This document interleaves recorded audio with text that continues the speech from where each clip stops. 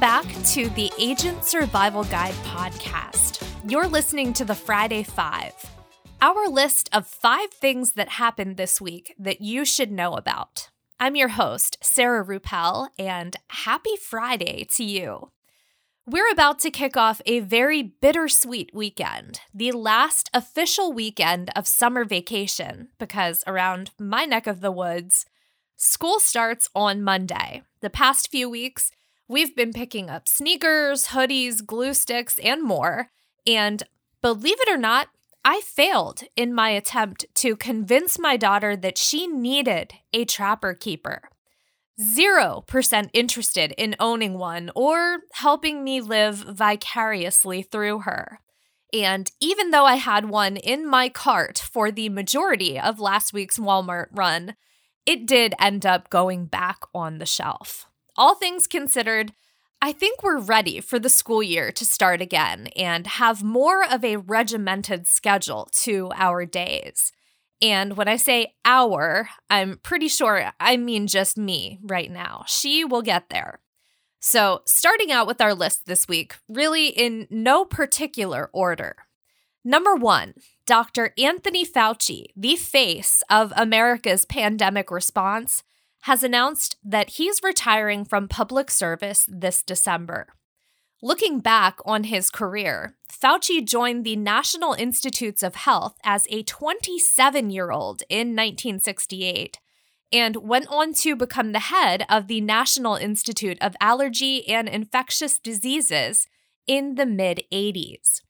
He has served 7 presidents and has been there for all of the health crises during that time. AIDS, anthrax, Ebola, Zika, SARS, all of them up until the current coronavirus pandemic. And public service is a very important denotation there in his quote-unquote retirement, because he's not completely retiring. He does have plans to pass along his knowledge to the next generation. And I have to say, I would be interested in reading his memoir should he choose to write one. Number 2, a recent study found some telling but not so surprising conclusions about consumer satisfaction with healthcare coverage. They're frustrated with coverage and the cost to get it, and they're partially blaming the government. Interestingly enough, 87% of Americans felt that politicians were not focusing on the public's healthcare needs.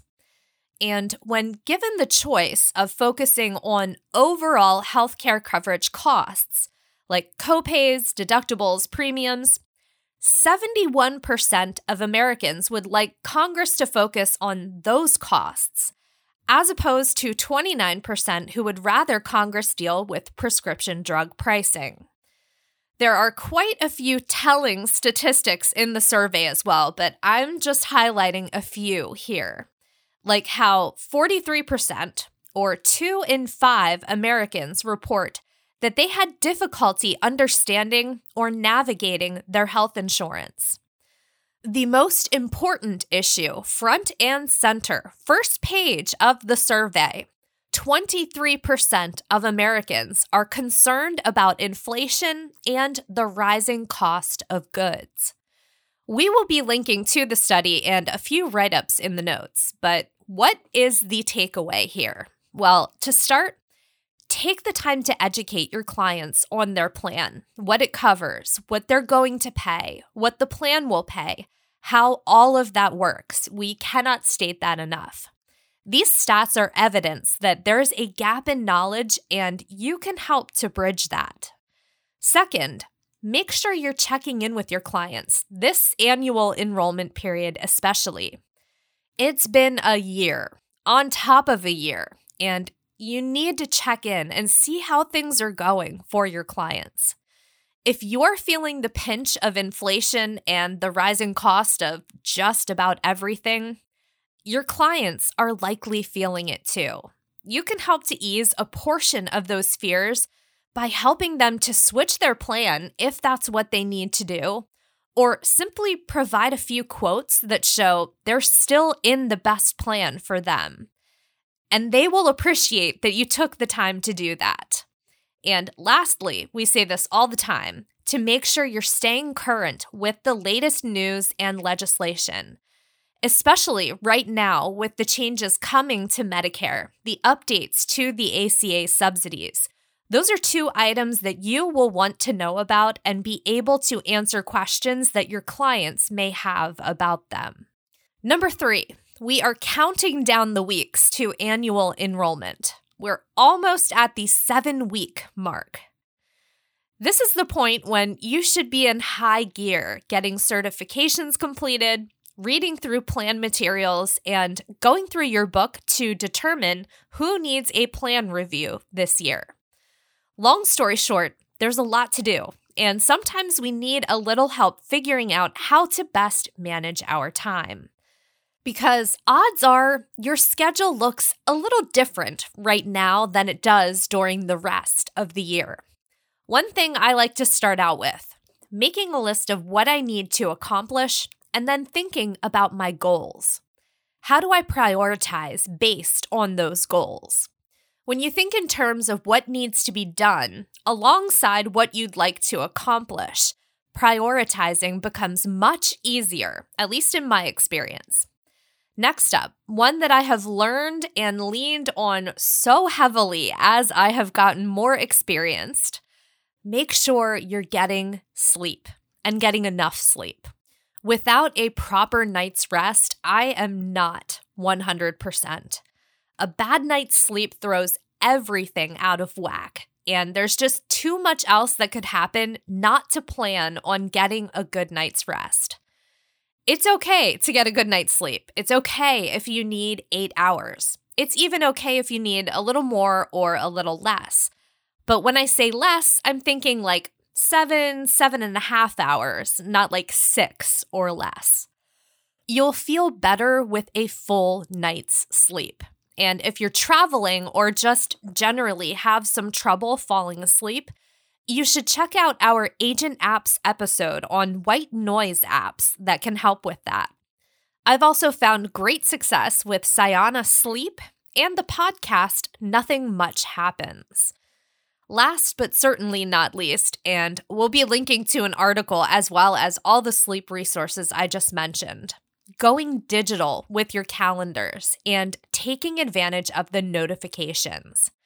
You can block out chunks of time on your calendar, use notifications and alerts, color code your appointments and tasks. And those are just 2 examples of how going digital can help you keep track of what's important. Number 4, super short mention here. Apple has indeed confirmed an event on September 7th. They've tagged it Far Out, and the imagery for the event shows stars in a nighttime sky converging to create the Apple logo. For this event, Apple is expected to unveil the iPhone 14 and the Apple Watch 8. In true Apple fashion, now that we've got a design for the event, fans are theorizing on how the stars will align and what new feature the imagery is hinting at. Will it be a new telephoto lens, satellite connectivity, an always-on display for the Pro and Pro Max models? We've got another week and a half of speculation time, and the countdown to iPhone 14 feels like it's officially begun, even if we don't yet know when that countdown ends. Number 5, this next one, Tina sent it over last week, and it just didn't fit for last week's episode, but I could not stop thinking about it. And I have continued seeing article after article about the viral trend that is quiet quitting. And first off, I really think it needs a different name. Or maybe it's hard to give a name to a practice that has so much nuance behind it. So let me explain. The concept of quiet quitting took off through TikTok, as viral trends do, and it's been defined as not doing more than what your job description calls for, not working beyond the hours you were hired to work. So for most full-time workers, 40 hours. Not staying longer than the end of your shift. So if you're done at 5, logging off at 5. That's one take. Another I've seen, and a more generalized definition, setting healthy boundaries between work time and home life. Not letting your job take over your life. And then there's the take that quiet quitting is a response to disengagement in the workplace. Of course, there's also the take that quiet quitting is a bad idea, that there's value in going above and beyond. That by quiet quitting, you might be jeopardizing your future. As I said, there's a bit of nuance to the concept of quiet quitting. I've experienced more than one of the situations I just described to you in my time working. And yes, more than one thing can be true at the same time. At the moment, I would have to put myself in the camp of quiet quitting is a mix of a response to disengagement in the workplace and setting healthy boundaries between work and life. I will also put it out there that I think it depends on your unique situation if it's a good idea or a bad idea. So let me start with the first example. At my internship with a local TV station, I was an intern in the newsroom, but I begged and stayed after hours to help with other aspects of production anytime I could. And that was taxing. My internship was 6 credits, so double the time and credit of a normal internship. I worked full-time, and I attended classes. That semester, I did not have a day off. There was one of those 3 things or a mix of them every day. But I knew that the opportunity to learn was important. The broadcast industry is so competitive, and chances like my internship don't often come along with the opportunities I was able to get. But I got those opportunities because I wanted to soak up that knowledge that I knew I wasn't going to get anywhere else and be able to put it on my resume with the hope that it would catch someone's eye. And it did when I got my job at our local radio station, the job I had before I came to Ritter. They saw that I had worked in the industry, knew a thing or two about deadlines, writing for a certain time frame, writing scripts in general, and they liked that I worked full-time while I went to school. So those are the good sides of the story. And of course, there's always another side to balance that out. I worked in radio for a long time during the recession, and I had started out as a writer and production coordinator. But I was itching to get behind the mic. Hard to believe, huh? So what did I do? Definitely said that I would be willing to take on voiceover work when a female colleague left. And wouldn't that be convenient because they needed a female voice? And I was already there. So I took on that work to gain experience, and I did it for free. I willingly volunteered to do that because it got me one step closer to the next thing. But I can't lie when I say that I came to regret that decision. My above and beyond became expected, not rewarded. And that, I think, is part of the difference. The engagement just wasn't there. I wasn't learning anything new. I wasn't being challenged. So I sought out another opportunity. Was I completely disengaged when I left? I think so. And I don't know that it was right or wrong, but at the time and with where my head was at, moving on became the solution. And it seems to be the solution that many workers featured in articles about quiet quitting also come to. So, where does that leave us? Well, I would suggest reading the articles in the notes and understanding that there are many facets and points of view to this behavior. And there are many conflicting examples that I can empathize with. But rather than turning quiet quitting into a war between generations about work ethics and entitlement, let's look at the person and the individual situation And like so many other viral conflicts or surmisals of conflicts, not every issue comes down to an either or. There's not always a binary solution. There's gray area. There's nuance. We are all human. The best advice I can give you on this subject is to realize that. Communicate and talk it out, and be kind to each other while you do. Rupel recommends. It's the last Friday of the month, and that means we have streaming picks for September. And there are so many good shows and movies coming to streaming. I suppose first and foremost, I should mention that House of the Dragon premiered last Sunday, and there will continue to be new episodes of that. I haven't watched it or Game of Thrones, but I did read some reviews that suggested that the looser source material was beneficial to House of the Dragon, seeming more like its own entity rather than a retelling of the books in cinematic form. Similarly, our first pick could say much of the same. September 2nd, The Lord of the Rings, The Rings of Power debuts on Amazon Prime, and that I will be tuning into. There's a lack of source material here as well, with small references and bits of the story mixed into the larger narrative. But The Rings of Power could be seen as the prequel Tolkien never wrote. Also, the show creators only had rights to the Lord of the Rings trilogy and The Hobbit, so it'll be interesting to see how they choose to fill in the gaps. Also debuting on September 2nd, another book adaptation. This one, my daughter and I are very excited about.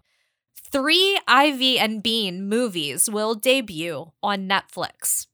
Ivy and Bean is a book series that we've read through a few times, and it features 2 little girls who are complete opposites, but also the best of friends and their adventures together. Now, I suppose we'll continue in chronological order. Next pick, September 8th, Thor: Love and Thunder comes to Disney+, and I am here for Natalie Portman's return to the series and her turn as Lady Thor. September 12th, another pick for the kiddos, Season 3 of Ada Twist Scientist. The series explores STEM-related questions that only Ada and her friends can answer. Great for curious kiddos who like knowing how things work or came to be, so origin stories, if you will. September 14th, Season 5 of The Handmaid's Tale premieres on Hulu, and it's a 2-episode premiere. Love it when shows do that. September 22nd, also premiering on Hulu, Season 2 of Abbott Elementary, the critically and culturally acclaimed mockumentary following teachers at an elementary school in Philadelphia. Finally, and perhaps the most exciting of all, on September 30th, Disney+, the premiere of Hocus Pocus 2, which brings back the Sanderson sisters for another night of calamity. The first movie has come to be a cult classic of sorts, and fans have long campaigned for a sequel to the original. And with my streaming picks for the month of September, that is all we've got for this episode. I hope you have a great weekend. Stay healthy and stay safe out there, and we will see you next week. The Agent Survival Guide podcast is a production of Ritter Insurance Marketing. This episode was written and produced by me, Sarah Rupel. Script editing by Tina Lamoureux. Artwork by Vivian Zhao.